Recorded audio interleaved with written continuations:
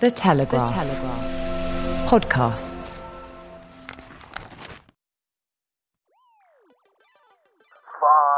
5. Outside of the Westminster Village, who is Dominic Cummings? 4. So somewhere, herd immunity became a dirty word. 3. Everybody likes to eat sausages, or most people do, but they don't want to see inside the sausage factory. 2. The NHS as a structure was not fit for purpose. 1. We have liftoff. Welcome once again to Planet Normal, the Telegraph podcast with Alison Pearson. Hello. And me, Liam Halligan. We need to ask profound questions of a political class that asks people to choose between Jeremy Corbyn and Boris Johnson as Prime Minister. Any system which ends up giving a choice of two people like that to lead has gone extremely badly wrong. So says Dominic Cummings, former advisor to Boris Johnson. Matt Hancock lied repeatedly, Cummings yesterday told a Commons committee, something, of course, the Health Secretary vehemently denies. I'm not a smart person, said Cummings. It's completely crazy. I had the power I had, said the Prime Minister's former consigliere. It's completely crackers that someone like me was in there during this pandemic, just as it was crackers that Boris Johnson was in there too. Alison, what do you make of all this? Well, it's flamethrower stuff, isn't it, co-pilot? I mean, look, let's start with the most important story of the week before we get to the evisceration of the entire government's handling of the pandemic. You may have noticed that in Eurovision Song Contest, not a single mark for Royaume Uni from the juries of 39 countries. Nul point. Nul point. You know, the UK's won the Eurovision Song Contest 5 times and finished runner-up on a record 15 occasions, but we've been absolutely trounced, haven't we? By, I don't know if you saw him, this chap no one's ever heard of called James Newman, who I described as an average voice emerging from a chassis like an overstuffed leather sofa, singing a song called Embers. And I did suggest that Crematorium would have been a slightly better title than Embers. But I remember, Halligan, the good old days of Eurovision when we actually used to win. Do you have any memories of that? You'll find that there comes a time for making your mind up. Cue rip off Cheryl Baker's skirt to reveal an even shorter skirt underneath. Because the producers of the act, they kept arguing about whether they're going to wear short skirts or long skirts. So they said, let's wear both. That's British ingenuity right there. That's the innovation that leads the world. I'm hoping that's going to be the opening of GB News as well, as a bit of kind of like, you know, skirts being tossed off and Save Your Kisses for Me by Alistair Stewart.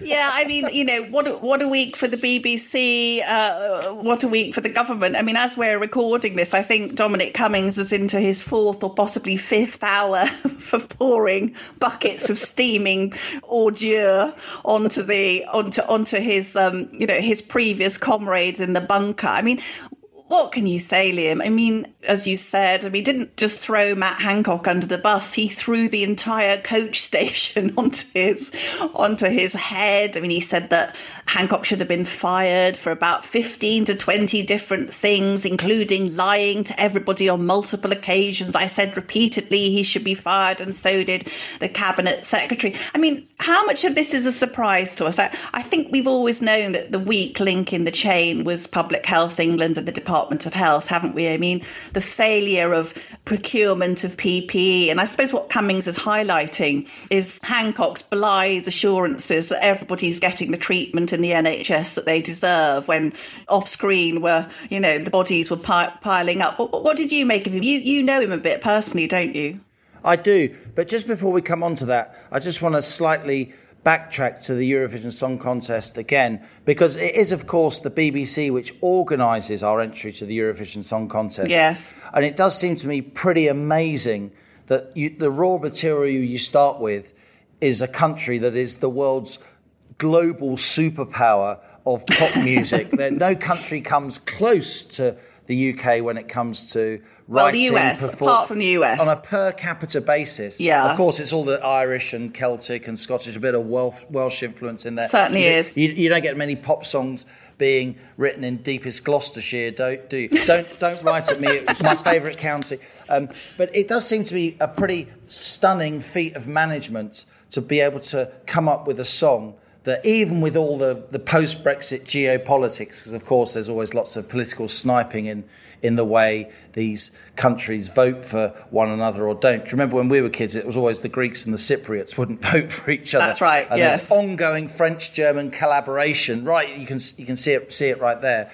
But to come up with a song that failed so dismally, even with all the geopolitical angst going on, I thought was a pretty incredible feat of management. And now, of course, I think the BBC is in deep trouble with this Martin Bashir interview, though the former BBC journalist, though he is still getting a lot of money each week from them, apparently he's still on full pay. $2,000 a week. He denies all wrongdoing. But it is pretty clear that the Commons Culture and Media and Sports Select Committee is gearing up for a really serious inquiry into what's been happening at the BBC over Martin Bashir's interview 25 years ago of Princess Diana, and that's probably the least of their worries at this point.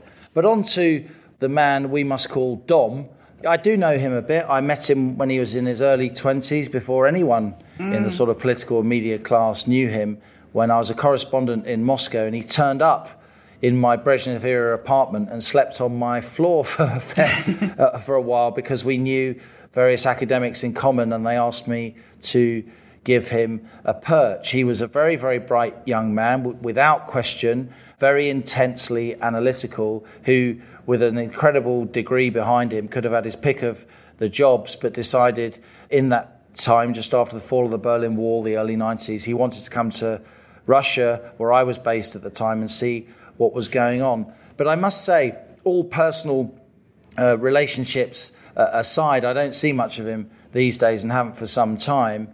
I did think it was pretty astonishing evidence. I wonder if it was so astonishing, he went so big, and this is even before the public inquiry where he will also feature, that many people will find it simply hard to process everything that he said. It's almost as if he's come up with so much information that his detractors, and there will be many, because he really is pointing not just a gun, but a whole sort of barrage, a sort of battleship. I don't know if you can park a battleship on someone's lawn rather than a tank. But an awful lot of people now, when the evidence was given yesterday, throughout today and into the weekend, will be working very, very seriously to discredit him. And I think maybe he deserves that under some headings. But there is a lot of truth, I think, in what he's saying about the dysfunctionality of central government and parts of Whitehall, though, of course, other parts of Whitehall and certain individuals, he was very, very complimentary about them. I think there's this major irony, isn't there, that the BBC and Sky, of course, are now hanging on every single one of Dominic Cummings' words, treating it as gospel. And if you cast your mind back, Liam, this is the same man they spent years vilifying when he was leading the campaign for Brexit. So basically, any excuse to bash Boris. And I do wonder about that. I also wonder about the wider impact in the country. I mean, outside of the Westminster Village, who is Dominic Cummings? He's that weird bloke who doesn't dress properly, who drove to County Durham and broke his own travel restrictions during lockdown, and then famously, and I suspect this will be the thing he was remembered for, which he wouldn't be very pleased about, would be the needed to test his eyes, and so drove to Barnard Castle. So I think there's a lot of that. And something, Liam, that jumped out at me the other day is that moment when Dominic Cummings was found out as having broken the rules, that was a key moment in the pandemic, when there was a lot less compliance after that with lockdown regulations. So he's very quick to point the finger at other people killing people, bodies piling up, but he may himself have been responsible for, some of the bad things that happened. I mean, something that struck me, so he began actually with this very emotive, powerful statement. It was reminiscent of the first opening statement at the 9/11 inquiry. Cummings said, "Senior advisors like me fell disastrously short of the standard the public has a right to expect. When the public needed us most, the government failed. And I'd like to say to all the families of those who died unnecessarily that I'm sorry." It was very powerful stuff, but what jumped out at me was saying to all the families of those who died unnecessarily. Now, this is a very, very contentious issue. He's basically saying if we'd locked down earlier and Boris and other people failed to take it seriously, if we'd locked down earlier, lives would have been saved, people wouldn't have died unnecessarily. And something that we've been talking about, Liam, on Planet Normal, is the lives that have been lost because of lockdown. Not because lockdown was too late, but because lockdown has killed an awful lot of people. And my growing suspicion is that the lockdown toll, the death toll from lockdown, may one day outstrip the death toll from COVID. So this week, things that you and I have been burbling on about for weeks, Co-Pilot, cancer crisis risks replacing the pandemic. That was the Telegraph splash on Monday. More than 300,000 urgent checks missed in the past year. Well, these are, I think, the collateral damage will be the big story of the next year. And I think that Cummings is looking retrospectively, and I agree with you that absolutely we do need to know what went wrong. But should we have stuck with the original pandemic plan? Is he right to say that we should have locked down sooner? Would COVID have ended up killing roughly the same number of people? That's exactly what I was thinking when I was watching him. I was thinking that all the coverage, all the response for days, weeks, months after this evidence and any other evidence he gives is going to be about the personal and political, isn't it? It's going to be about the scandal and the gaffes and what it means for Boris and what it means for Hancock and, oh my God, and the political journalists are going to have an absolute field day, rather than analysing something, the big question, which this bloke, whatever you think about him, and I agree, there was a lot of self-awareness and contrition that he showed. He won't get any credit for it, but he deserves some credit for it, and I'm glad you mentioned it. But the really big issue, and what Boris needs to consider, and what Dominic has thought about a great deal, is how do you respond to the next pandemic? And in this case, I really do seriously disagree with my former tenant, if you like, not that he paid me any rent, with the bloke that used to sleep in my hallway. And I say that with all respect to him, if he manages to listen to this. And the reason I disagree, Alison, is because I don't have the inside government knowledge that he has. I wasn't in the room on these huge nation-defining instances and moments. I wasn't. I was studying data, though, and you were studying data, and we were talking in our own little way to lots of very, very serious people who were on the front line of this. And when he says that the problem is that we didn't lock down soon enough and we should have locked down harder, I don't agree. I don't agree, Dominic Cummings, with that. I think, and I still think, we should have had a Great Barrington-style response to this. I think we should have locked down or offered the option to lock down, crucially, to older people and more vulnerable groups and people who had medical conditions and needed to work. We should have made it possible for them not to work. It would have cost a lot less money, not that that is important in this case, but it also, I think it would have been better for everybody because the vast majority of people could have kept going. People below 50 who are almost untouched in the main with this disease. We should have given provision for multi-generational families, provided hotel accommodation nearby if needs be. These things could have been done, and we should have had age-discriminated lockdown rather than locking down the whole economy. And there was part of Dominic's testimony where he did acknowledge that our position is reasonable. He says, this isn't an open and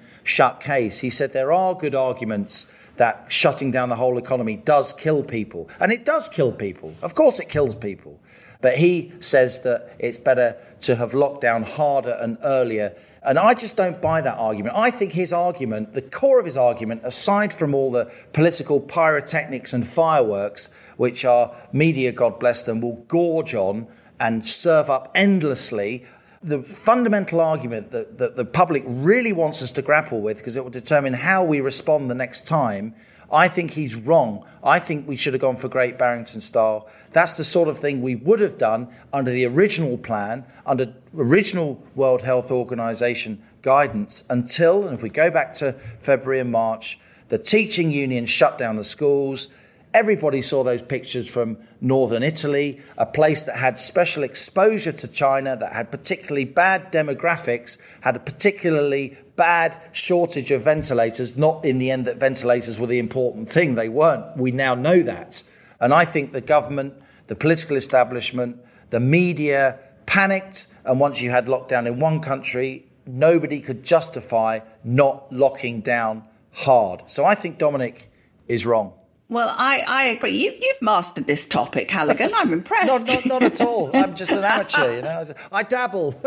No, I agree. And what I thought was that the way he paints Boris as hapless buffoon who's not taking this pandemic seriously. But what's coming through to me is that Boris is saying, hang on a minute, shutting down the economy is going to be an absolute nightmare. He wasn't wrong about that, was he? And no. I thought, actually, yesterday I was thinking that back at the start of the pandemic, I spoke to a hospital consultant and I said, what did you think about the coming year? And he said to me, don't get ill. He said, never mind about COVID. He said, you'll be fine with COVID. Just don't get ill with anything else. And how prophetic was that? Because we know now, one of our obsessions on Planet Normal, I think it's lovely, Liam, the way that all of our sort of things that were previously described as misinformation are now suddenly kind of coming into their own. She says with just a hint of self-congratulation.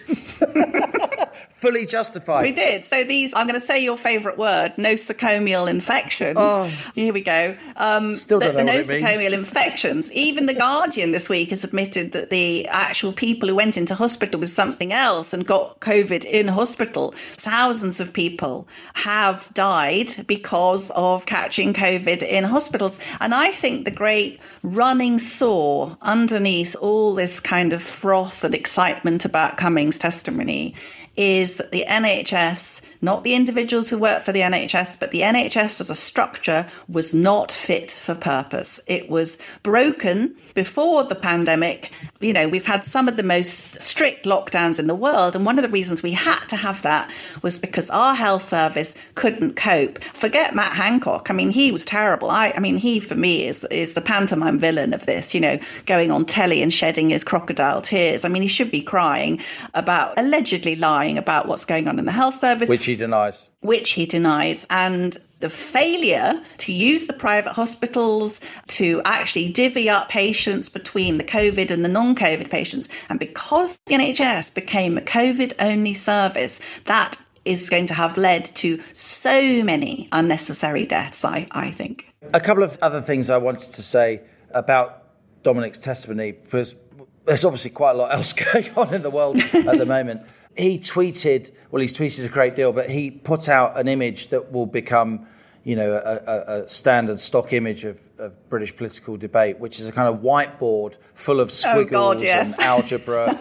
And this was the government's anti-COVID plan, as if to say, look, there was lots of confused thinking, yada, yada, yada. And in some ways, Alison, what I thought when I saw that was everybody likes to eat sausages, or most people do, but they don't want to see inside the sausage factory, you know. This is what government is like. This is what, frankly, sometimes journalism is like. Behind the scenes, it can be messy, it can be a contact sport, it's difficult. You watch what goes on backstage while Swan Lake is going on the stage, right? So I'm not saying the government was Swan Lake, but the point I'm making is it's absolute carnage. You've got some of the most raw, visceral human behaviour happening amidst the tiaras and the tightly bound ribbons. Yes. And then, of course, on stage, it's the pinnacle of human physical beauty. And so you don't want to show inside the doors of the sausage factory. And I thought that was a little bit indulgent of him. And I thought some of the other testimony with the extremely strong language that he knows will get him all over the world's press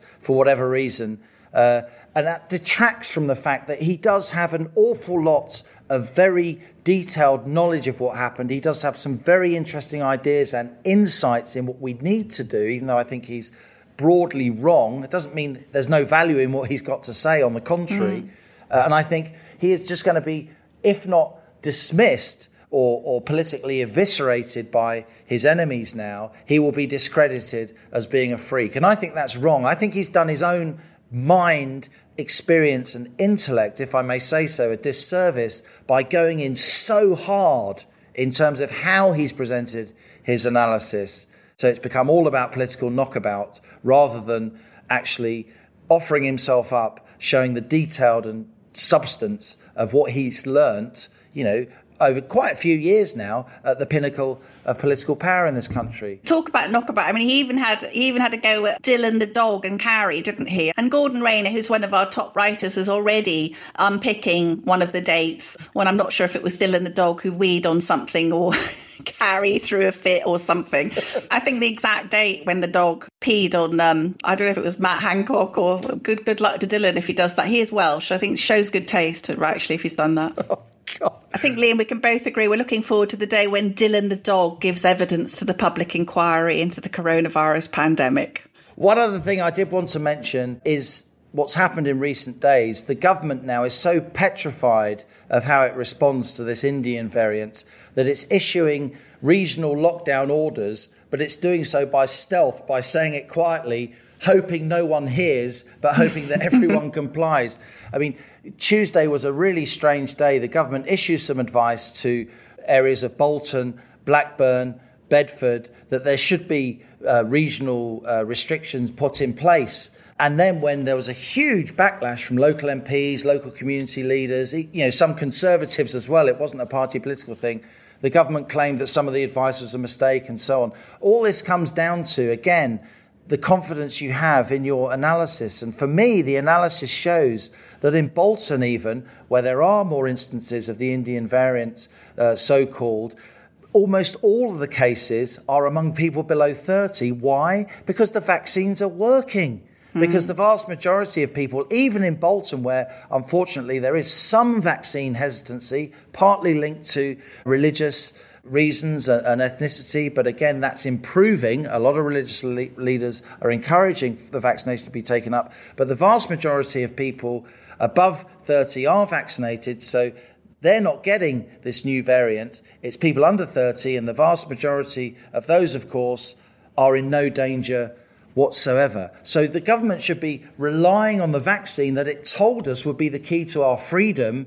rather than issuing panicky orders that are non-orders because it can't stand by them. It doesn't want to provoke more regional backlash like they had in Manchester, where Andy Burnham basically dismantled the government single-handedly over a number of days, didn't he? I think that there's a truth that's hard to speak here, Liam. It's because they're treading on eggshells, because all of the towns you mentioned, Blackburn, Bedford, Hounslow, Leicester, Bolton, these are all high Asian areas. And I think there's incredible trepidation about creating ghettos, creating social unease. So I think one reason that they're issuing this guidance in secret is because they don't really want to point the finger. And you can kind of understand that. It's really interesting what you've said. I asked George again this week. This is our NHS England insider who's given us such fascinating detail for Planet Normal listeners. And we should say, Alison,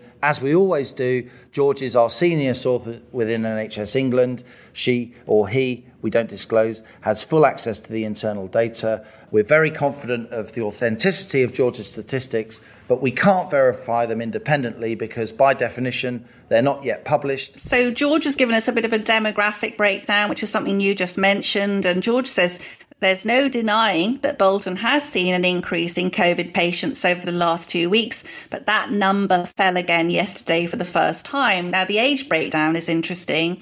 At the beginning of May, when the number of inpatients was still small, that's an average of 10 inpatients a day, the majority of those were over 65. Since the 19th of May, just really in the last week when the increase has happened, it has been the younger age group causing that, mostly 35 to 44-year-olds. So when Matt Hancock says it's people refusing the vaccine who are being admitted, George says, I'm not convinced that's true. George shares Dominic Cummings' disbelief in Matt Hancock, clearly. It's more likely, George continues, those who just hadn't had the vaccine yet, which is what you said, Liam. Anyone being admitted in the last week probably caught COVID sometime during the first week of May, when we hardly knew anything about the Indian variant.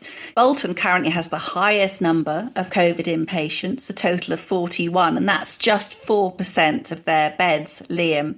And this is really interesting. The rest of the so-called Indian variant hotspots are not currently seeing any major upturn in hospital admissions.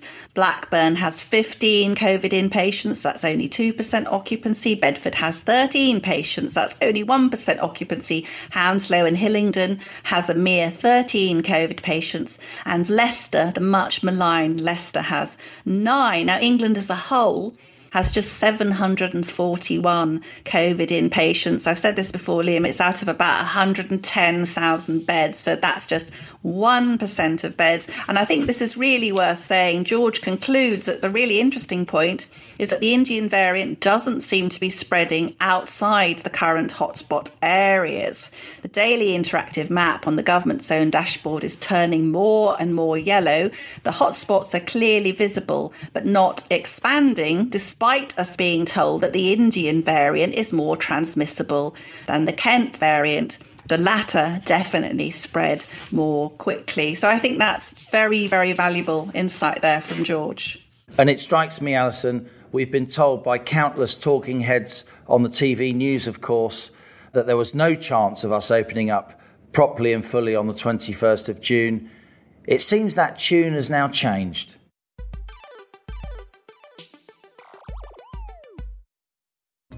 Hello, I'm Christopher Hope, but my pals call me Chopper, and you can too. Just dropping into my second favourite podcast to tell you about another Telegraph show, mine. As the Telegraph's chief political correspondent, I spend my days holding politicians to account and asking them about the things that affect you. I speak to the top politicians from across the political spectrum, commentators with their finger on the pulse, and of course, my talented colleagues at the Telegraph. So if that sounds like your cup of tea, please search Chopper's Politics wherever you're listening to this. Cheerio!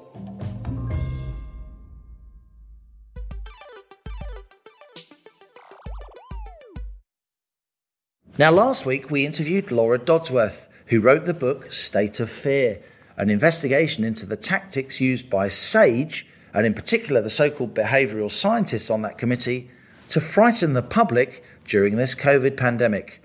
After featuring on Planet Normal and in the Telegraph more broadly, Laura's book has sold out. Let's hope the publisher's getting busy printing some more, and many congratulations to her. Alison, tell us about our latest Planet Normal stowaway. Well, Liam, we know that the JCVI, that's the Joint Committee on Vaccination and Immunisation, has authorised the COVID vaccines. I had my second dose yesterday afternoon, and that's been done under temporary emergency guidelines. I understand that the JCVI are now debating whether to roll out the vaccine programme to secondary schools and even junior school children. I have some concerns about that co-pilot, so I thought this week it would be really great to get someone aboard the rocket who understands all the medical and ethical issues around giving the COVID jab to kids. Now, Dr. Ros Jones is a retired consultant paediatrician with a special interest in neonatal intensive care and paediatric HIV. Since retiring from the NHS, Ros has undertaken several tours teaching safe obstetric courses in Africa. She's just a really good person, basically. She came out of retirement to assist the Us For Them parents group, which campaigns for children's needs not to be forgotten during lockdown. And Ros, you may have seen, Liam, has coordinated a couple of really powerful open letters which have shifted the debate around COVID and children. She's also a leading spokesman for HEART, the Health Advisory and Recovery Team, which, like us, is trying to broaden the debate and acknowledge the collateral damage around lockdown, which we've been hearing so much about. This will make you laugh, Liam. Ros caused a bit of a stir when she appeared on This Morning and said, "We're all going to die sometime." Apparently that came as a huge shock to ITV viewers. So she's a great plain-speaking lady. I began by asking Ros Jones what she thinks about politicians and scientists who act as if vaccinating kids is just the logical next step. I feel absolutely horrified, I have to say. I think the idea that we're even talking about this when there is so little knowledge yet of the vaccine. We have lots of knowledge of COVID, and the big blessing, I think, which was obvious very early on, is that it hardly impacts on children at all. We knew from Wuhan, I think they had let no under 10 child die in that first data coming out. And by the time it got to Italy, it was very obvious a disease of the elderly. Last March, I got an email from the GMC saying, would I sign up again and, go and help out? And obviously I signed up and I had an online interview and I spoke to my local paediatricians who I'd been working with, but they didn't need me because they were not busy. They were lending all their staff to the adult wards to help out, but the children's wards, they were actually they were eerily quiet. So a few months ago, the rhetoric was all about vaccinating the vulnerable and the over 65s. Why do you think the narrative suddenly changed to everyone has to be vaccinated? I think that's a very, very difficult question. I would love to know the answer. I mean, Kate Bingham, who was head of the task force, she was very clear last October. It was a vaccine for adults. And it wasn't even all adults. It was over 50s. And all the steps of the roadmap were around that. Schools could go back once the over 70s had been vaccinated. More stuff could open up once the over 50s. I think it has been very, very efficiently run out. And I think they've got further than they'd expected. I don't know. I just don't know. And in terms of going to children, they've started talking, obviously, about herd immunity.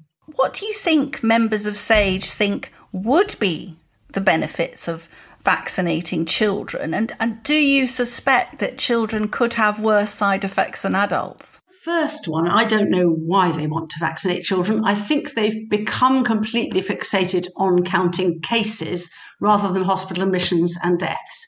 Because after all, that's what matters. It's whether you get ill with this that matters, not how many PCR tests we've got. They keep worrying about, there might be a third, even bigger wave once we unlock. But the vaccine rollout to that top 9 categories was equivalent to 99% of the deaths in the first wave. The people who died all fell in those 9 categories. So if we have another surge, it'll be a surge of cases. It won't be a surge of illness. And that's not the same thing. So I don't know why they want to do it. So then you have to look at herd immunity. And then they start saying, only last month I heard Adam Finn, who's the professor of paediatrics at Bristol, who's been involved in the children's trial, and he's on the committee, the JCVI vaccination committee. And he was saying, we need to roll it out as soon as we finish with adults. We need to go on to children, because otherwise there'll always be this upward transmission pressure from school kids to the adults. So I think that's why they want to do it. But I don't think it's necessary. And I think there are various things that we could argue. There's all the worry about variants. And the thing about variants is that they're a normal phenomenon of viruses. They're changing all the time, as you well know, and they mutate in different directions. If we actually have quite a number of people who are not vaccinated, well, then they will still get variants and it'll circulate around and it'll give coronaviruses in schools, will give children plenty of exposure, which they can help keep the rest of us topped up with. It could be quite helpful. Yes, this business about upward transmission from children, the evidence for that is very low, isn't it? All the studies really have shown that transmission within schools is very small, that school outbreaks have simply reflected what's going on in the community. So I think you can see that transmission from adults to children, adult to adult within school is obviously the commonest. The next commonest would be an adult to a child. The least common would be a child to an adult. And if you look in household contacts, the vast majority of household infections are where an adult has brought it into the house from somewhere and then passed it to the children sometimes.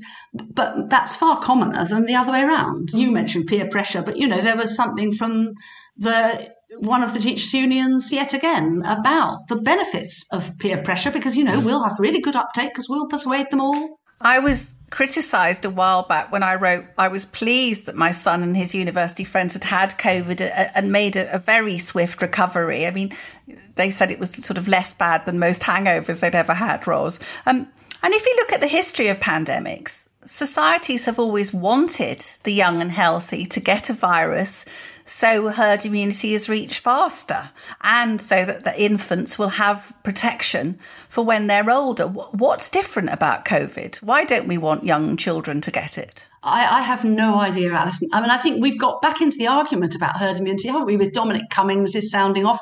Everybody, Priti Patel yesterday was saying, oh, we never said we were going for herd immunity. But just before she said it, the television replayed the clip from the press conference, which we remembered implicitly Patrick Vallance saying that we want the elderly, because we were in that over 70s category. So we were quite happy. We thought we're going to stay indoors for 12 weeks. I mean, that sounds an awful hell of a long time, but still.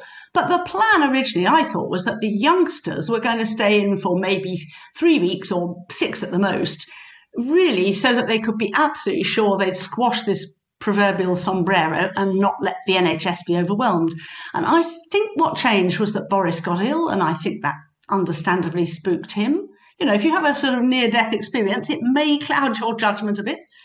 And so somewhere herd immunity became a dirty word. Some of the adverts, Liam mentioned an advert last week which has said COVID doesn't discriminate by age, which of course, as we know, is just a complete lie. So I've just had my second jab this week. When you're in a slightly older age group or in an older age group, the risk you run, it's worth taking a small risk from getting the vaccine to avoiding a bigger risk, which would be brought by getting COVID. That is simply not the case for children and young people, is it?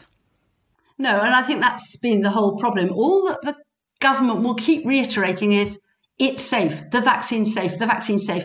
It's not a very honest answer. What they should be saying is, we've done some trials. We think it's effective. Well, it certainly does look as if it's effective. And we know a bit about short-term safety. We know loads about COVID now because that's been around for 15 months. But in terms of long-term safety, we do not have the data. And so it's not true to keep saying we know it's fine. What we're saying is you've got to balance. Always when you have, all drugs have side effects. When you have a patient in front of you, you think, what's the severity of the disease and what are the side effects of the drug I might give them? And you weigh up with the patient.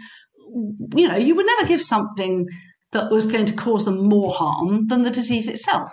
Now, clearly with COVID, it absolutely discriminates by age. The average age of death from COVID is higher than the average age of all-cause deaths. And all countries have shown that.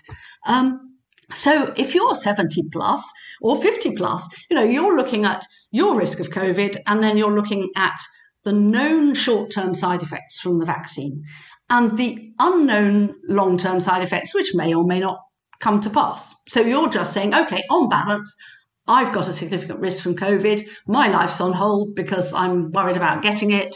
And I've got a lot to gain from the vaccine. So the small risks are offset by large gains.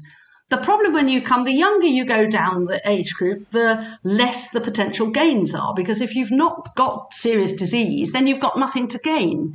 And you get to the point where in children, there really is virtually nothing to gain from having, if you're talking about healthy children having 1 in 2.5 million death rate. So if you... Is that what it is? Yeah, it is. I mean, it's quite extraordinary. And if you then thought, well, okay, we get a 90% effective vaccine, then you can make that go to 1 in 20 million.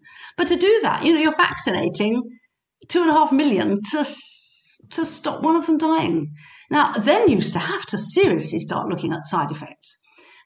We know, I predict, for example, the AstraZeneca, when that was rolled out at Christmas, obviously from the initial trials, it was thought it was going to be safe, but there were only 11,000 people in the vaccine arm of the trial. And that's good for finding common side effects. When you get those leaflets in a drug box, they're graded as sort of very common is maybe 1 in 10 people get it, and it's common if it's up to 1 in 100. They could pick up uncommon, which would be up to 1,000, but they're not going to pick up rare, which is up to 1 in 10,000, let alone very rare, which is up to 1 in 100,000. Now, that doesn't matter if the very rare was also very mild, but if the very rare is that you've had a thrombotic stroke, then it's rather different. And what happened was that obviously is exactly what happened. Which did seem to be happening, certainly anecdotally, and some other countries got worried that it did seem to be happening, particularly in younger people. Yes, that's right. Sorry, I think we should make it crystal clear that you are in favour of vaccinating children against most illnesses that affect them, but you're not an anti-vaxxer. No, you're not an anti-vaxxer in any way. No. I mean, I spent my entire career encouraging parents to have their children vaccinated. I set up a special clinic for measles vaccine for children with egg allergy who were worried about having it. I mean, that's all changed now because it's not grown on egg, but at one time it was, and there was a worry. So we set up a special clinic where we had adrenaline to hand, and so yeah, absolutely. Ros, you wrote a very powerful open letter to the MHRA, that's the Medicine and Healthcare Products Regulatory Agency, which was signed by many professors and public health officials. And you talked in the letter about grave concerns regarding all proposals to administer COVID-19 vaccines to children and of recently leaked government documents which suggested that a COVID-19 vaccine rollout in children over 12 years old is already planned for September 2021, and the possibility of children as young as 5 years old being vaccinated in the summer in a worst case scenario. Has that letter had any effect, do you think? Well, not really. I've had an acknowledgement from the MHRA that they've received it, but I've heard nothing since. I have had a reply from Chris Whitty because I sent a copy to the CMO and, in fact, to Patrick Vallance as well. And the copy from them was said that its stage have nothing to do with it at all. It's up to the JCVI. So I've obviously also sent to the JCVI and they haven't replied. I am extremely worried about it, Alison. I think one of the things which makes me very concerned, I think we may have had an effect. I think there's been a little bit of talk. And funnily enough, the day the Telegraph gave our letter some coverage, I was interested that the two main investigators in the AstraZeneca children's trial, Professor Pollard and Professor Adam Finn, both were appearing saying it would be very unethical to vaccinate children while there were adults at risk in other countries in the world, and we should be sharing our vaccine there. You've written very well about past tragedies which occurred when vaccines were rushed to the market. The swine flu vaccine, Pandemrix, was rolled out following the pandemic of 2010, resulted in 1,000 cases of narcolepsy, a devastating brain injury in children and teenagers before it was actually withdrawn. I mean, do you think COVID vaccines potentially pose that kind of danger to children? And how does it compare with flu, which we actually know kills a certain number of children every year? I think the vaccine potentially does. I mean, when we look at actual deaths we've seen already in the American VAER's website, obviously take it this way, when the children's trial for AstraZeneca was started in Oxford, I wrote to them then in February because I was very worried why they were starting a trial in children without waiting for the long-term safety data for the adults, because that's normally what you do. You'd get all the long-term data in from the adults and then you'd start your children's trial. Unless you had a devastating illness for children and you really felt they were under an emergency, which clearly children are not. So I couldn't understand that. But it was only about a couple of months after that, of course, all the reports started coming in about this thrombotic complications. And then we landed up with the AstraZeneca being withdrawn for use in under 30s here. Now they've actually moved it to under 40s. Yes. As a paediatrician, do you think the needs and rights of children have been ignored in the past year? I think they've been pretty overlooked, I have to say. I think we've realised that. And over time, we keep talking about it now. I mean, ministers will keep saying, we understand the mental health problems, the educational losses. They're all for putting extra money into catch-up mental health programmes and catch-up education programmes, but they still won't let schools go back to normal. So, introducing masks in schools in March was a very obvious example of, again, something to do with fear, because all through September, October, November, when cases were rising and nobody was vaccinated, masks weren't necessary. Suddenly in March, when cases and death rates and hospitalizations were coming beautifully down, they were back to what they'd been the previous September. But also, all the vulnerable, seriously vulnerable have been vaccinated, and half of the slightly less seriously vulnerable have been vaccinated. It just didn't make sense. So I think I don't think they've adequately considered, and I think they should have got rid of those very quickly. And I think the other thing's apparent, which is the government have slightly abrogated responsibility. So they'll have said, when they got a lot of pushback from us for them about the masks, what they suddenly did was said, but it's not mandatory. But then when you look at the guidance which comes, it says that a school is obliged to follow the guidance. So it's not mandatory for the government to say it's guidance, but it is mandatory to the school to follow guidance. It's like Animal Farm. It's all doublespeak. It's quite Orwellian. It is Orwellian. You were instrumental in putting together a first do no harm letter, very powerful letter to the Prime Minister from 500 medics and scientists, and it said that official data was exaggerating the risks posed by COVID-19, and the government's approach to the pandemic had become disproportionate and was causing more harm than good. We do seem now, Ros, to be in a phase where it's becoming possible to discuss and reveal the more harm than good. Do you feel that? I do. I think, as I said earlier on, we're covering the fact that there's been huge mental health impact. I think people do realise that.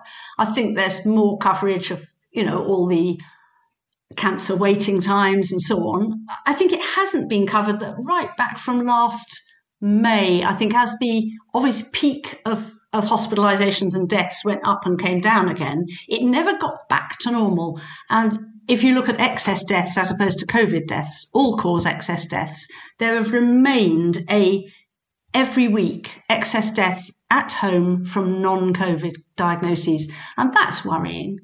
And nobody's really looking into that as far as I know. Now, I know that you and your husband, Jeff, are Planet Normal devotees. Tell the listeners what you did the other day, because you said you were feeling bored. Liam's going to love this. Oh, well, yeah, it was a raining day. We usually go out for long walks, but it was chucking it down. So we decided to see if we could remember all your guests. So we got a sheet of paper and we both wrote down everybody we could think of. And we got quite a lot the same, but we'd also got some I'd remembered and some he'd remembered. And they would, added them all together. We got about 40 out of 50, I think. And we then looked on the podcast to find the remainder because we knew we hadn't got them all. So it was driving us bonkers. We kept thinking, there must be somebody else. And then, of course, you looked at this and you said, oh, of course, yes. Oh, I remember that one, yes. But you've had such a fantastic range of guests, and it's been a pleasure to listen to it, I have to say. Well, Ros, now that you've been a wonderful guest as well, I think you can add your own name to the Planet Normal quiz, and I think you and Jeff sound like you definitely deserve a Planet Normal mug. Oh well, thank you, Alison. It's been a pleasure, absolute pleasure. Well, what a courageous, compelling, measured, and eye-opening interview, Alison, from somebody really supremely qualified to talk about her subject. Isn't she lovely, Liam? I think you can tell from Ros's voice. She's a grandmother of 6. She's kind. She's a good person. She's done a vast amount to promote childhood vaccination. She's not some loony anti-vaxxer. And I think we can't say this too often, Liam. We are pro-vaccination. I personally have wrote about it in my column this week. I feel so grateful that Kate Bingham, the Vaccine Task Force, all those amazing scientists have turned around these new vaccines so quickly, and they've offered us tremendous protection. They've driven down the death rate and the infection. It's been a miracle, really, and we should all be immensely proud of that. Just speaking as a mother, I get concerned. I've heard Jeremy Hunt for the Conservatives. I've heard Jonathan Ashworth, who's the Labour's shadow health secretary, talking about vaccinating children as though this is some kind of done deal. And if you listen to Ros Jones explaining that the risk-benefit analysis for an older person, it's a no-brainer for someone who's in their 70s or 80s to have the vaccine, because they're at far more risk from COVID than from any tiny risk from the vaccine. When you get lower down the age group, as Professor Chris Whitty has admitted, it's a very different picture for younger people who are at almost no risk from COVID, but who might just have a small risk if they took the vaccine. And as Ros mentioned, the trials that have been done so far for children, they may have thrown up the common side effects, but not the rarer side effects, which will come from much more extensive trials. So I'm not saying never have the vaccine for children. What I'm saying is we need more time to assess if there is a risk. And we heard about during the swine flu pandemic, much smaller scale than what we've just lived through, but that they were giving children this Pandemrix vaccine, which turned out to have devastating consequences for a very tiny number of children, Liam. But when I read about those children, 100 of children or so in the United Kingdom who develop narcolepsy, devastating brain injury, that could be your child, that could be my child, it could be anybody's child. So we mustn't enter into this lightly. That's all I'm saying is let's pause. And I'm quite hopeful that with us raising these issues, with Ros and other people at Heart and us for them raising these issues, that the scientists on the JCVI will consider it very carefully. And I have to say, just to finish, that in the Commons this week, Nadeem Zahawi, very impressive vaccine czar, when he was asked about when they were going to start vaccinating children, he said not until the government was totally convinced that it was safe. And that's what I like to hear. I want it to be safe before we start. Now on to our listener emails, a selection of the wonderful messages that you send each week to Liam and I at planetnormal@telegraph.co.uk. Please keep them coming. We absolutely love hearing from you. Had a particularly marvellous selection this week, actually. Here's one from Irene. I listened to today's podcast and it was heartbreaking. You spoke of unintended consequences of remote GP care, and we are seeing that firsthand where I work in oncology. In PET-CT imaging, we deal mainly with staging of cancers and response to treatments. Before the pandemic, we'd get patients with newly diagnosed cancers, and we'd scan to see how far the cancer had spread. Most were in the early stages. We're now getting an increasing number of patients who were unable to access GP care and are now presenting with advanced cancers, some with moles that have been prescribed steroid creams with no face-to-face consultation, and they've turned out to be melanomas. We also have people whose treatment was stopped and we're rescanning them before they resume treatments and their cancer has spread. This means much more aggressive treatment with more side effects. My dad actually had all his radiotherapy and his hormone therapy is still continuing without a break, so it was possible to continue routine care. I wish there was something we could do to get medicine back to where it should be. There must be others in the NHS who feel that primary care should be exactly that, the gatekeepers, the primary point at which care is given. It costs less to prevent disease than to treat advanced illness. If there is anyone we can lobby, letters we can sign, please let me know and I'll be more than happy to do my bit. Unfortunately, frontline workers like me are afraid to speak out, and understandably so. Thanks to you and Liam for speaking out for the rest of us. That's a wonderful email. And this is from Tony, not his real name. Your guest, Laura Dodsworth's book, A State of Fear, should be required reading as she exposes the incredible lengths the government has gone to and is still going to keep the British public compliant and under house arrest. I've been suspicious of the government's messaging from early on. To see Laura back up these fears with source material and interviews was a real eye-opener. In her book, she interviewed anonymous members of SPI-B, that's the committee within SAGE of behavioural scientists, about their roles in the construction of messaging designed to drive fear into the minds of the British people. This made my skin crawl, and I was reminded of colleagues I work with. I'm in the final stages of a PhD and have been able to observe academics, in quotes, in the wild, end quotes, for almost 3 years now. The number one thing they're always thinking of is how to publish or market their work. COVID presented a unique opportunity for a select group of academics on SPI-B to have their work play out on a scale unimaginable to most other researchers. Their position seemed justified only by helping to justify lockdown. Morality went out of the window as this once-in-a-lifetime scenario allowed their work to finally count for something. Ditto the other members of SAGE. I couldn't help but think of those anonymous academics and their psychological techniques as being like children playing with matches, totally unaware of the dangers they could cause. Keep fighting the good fight, Tony. Well said. Really good email. Listeners have been very exercised, Co-Pilot Halligan, about some of the particularly stupid guidance that seems to be ongoing in defiance of all common sense. People particularly upset this week about the new guidance on choirs from the culture department because they were all getting ready to start rehearsing again after more than a year's absence on Monday the 17th. And suddenly, Liam, it was said that only 6 people could sing in the same space together. Caroline was outraged. Where did they get the number 6 from? 6 is not a choir. It's a very small vocal ensemble. Does no one in the Department of Culture sing in a choir? Why may football supporters gather in their thousands on the terraces and sing their hearts out, but my choir of 22 singers may not rehearse socially distanced in a church that can seat 450? Why is it now permissible for amateur brass bands, such a popular activity in the current northern COVID hotspots,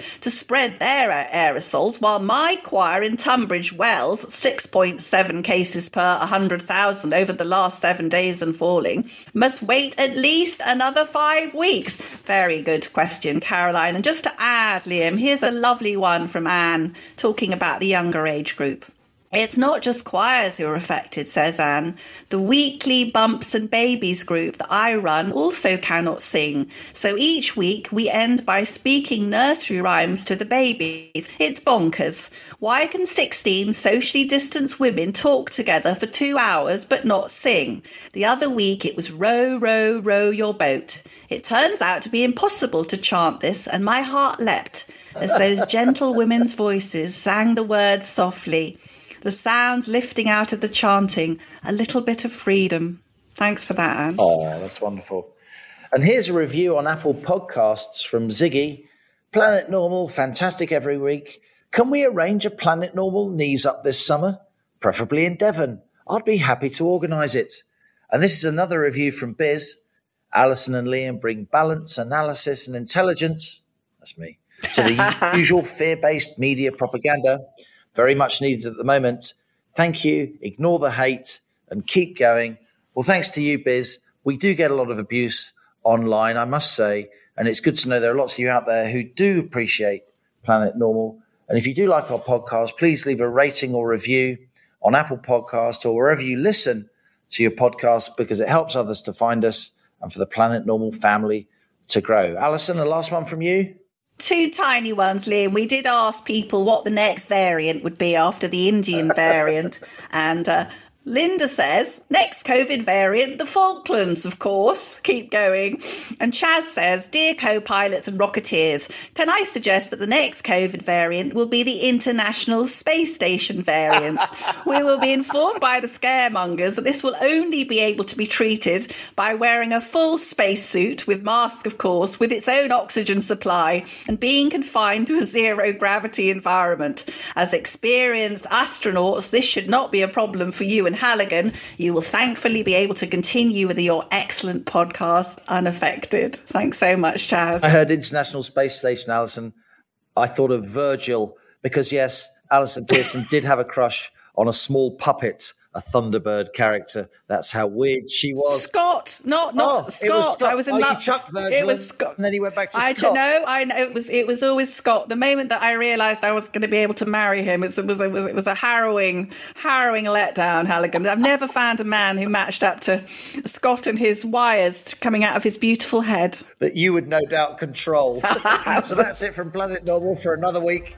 As we leave our sanctuary of sweet reason, some psychoanalysis on Alison Pearson's review of Men there, our flying refuge of reasoned views. An email of the week, Alison. It's your call. Oh, no, Halligan, you choose. I can't. What did you think? It's your call. Oh, goodness. Well, I thought that Irene, who's working in the oncology unit and who's telling us how many late-stage cancers she's seeing, I thought she was very brave, and we really appreciate people who working in the front line who fill us in. So, Irene, Planet Normal mug heading its way towards you. Just email us your postal address, Irene, and that precious mug will be winging its way to you. Alison and I will be responding as normal to your comments on the Telegraph website on Thursday morning, the day this podcast is released, between 11 and 12. And as we speed away from our beloved Planet Normal and the madness of planet Earth comes back into view, thanks as ever to our producers, Louisa Wells, Isabel Bouchard, Elliot Lampitt, and our editor, Theodora Laludis. Stay safe, stay in touch with us and with each other. Until next week, it's goodbye from me. And it's goodbye from him.